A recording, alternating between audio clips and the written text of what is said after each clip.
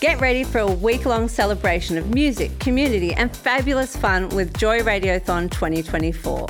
Joy has the largest collection of rainbow podcast content in the world, and you can help keep us out loud and proud by donating during Joy Radiothon 2024. Just go to joy.org.au/radiothon. Mark it in your calendars because Joy Radiothon returns June 1st to 7th, and remember, we all flourish with joy. This is QNN, your community network news, bringing you the latest in LGBTIQA+ news and sport from Australia and the world. Celebrating 15 years on air thanks to Australia's only rainbow community media organisation, Joy. Hi there, I'm Matthew Wade and this is your QNN update. New South Wales Police appeared to copy and paste key details in a review of one suspected gay hate murder to another, but forgot to change the dead man's name. An inquiry is heard.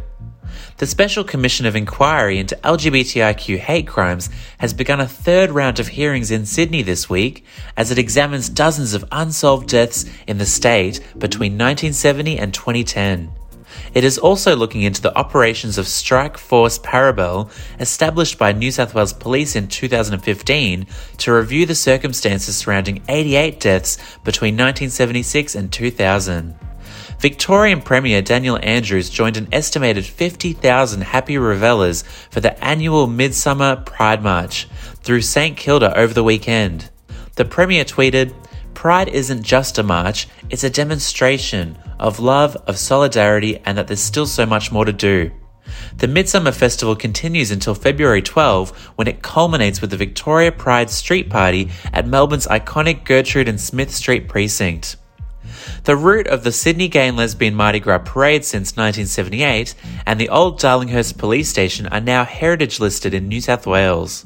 This week, New South Wales Heritage Minister James Griffin announced the parade route travelled by the 78ers, the group of original Mardi Gras protesters in 1978, is now on the New South Wales State Heritage Register. The old Darlinghurst Police Station building, where police detained and assaulted 78ers, is also now heritage listed.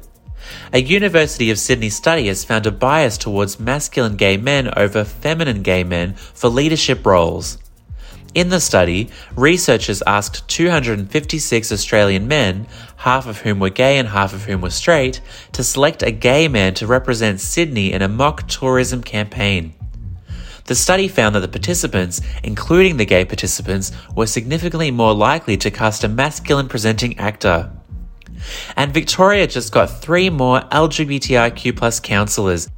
Tosh Jake Finnegan made history as Victoria's first out trans elected official after they were named Colac Otway Shire's newest councillor. And 2 gay candidates were also declared elected after a countback. Robbie Nyagai was elected to the City of Port Phillip Council and Joe Gianfrido to the City of Stonington. That was your news update. Now to Jacqueline with your sport report.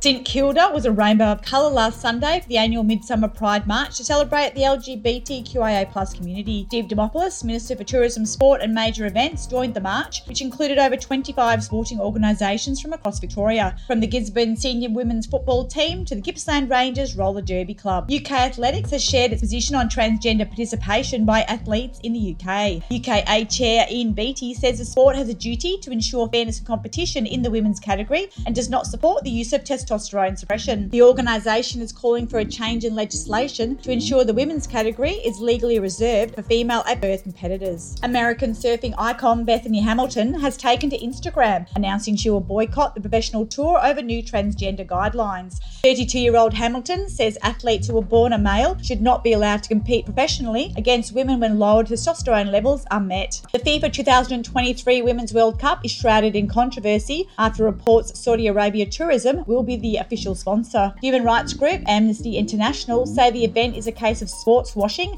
as Saudi Arabia has a history of oppressing women and the LGBTQIA+ community. Football Australia and New Zealand officials say they were not consulted. The 2 countries will co-host the largest women's sporting event in the world from July 20 until August 20. And today the A-Leagues announced a weekend Pride celebration to be held from February 24 through 26 in Australia and March 4 in New Zealand. All teams will participate, building on the success of the Pride Pride Cup in 2022, signifying the code's ongoing commitment to making football inclusive for everyone.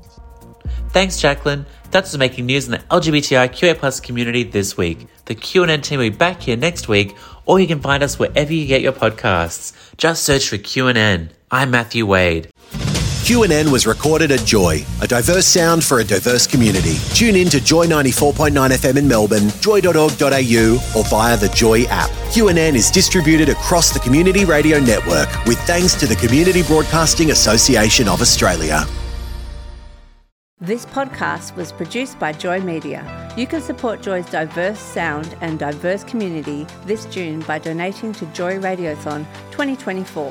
Go to joy.org.au/radiothon. And remember, we all flourish with joy.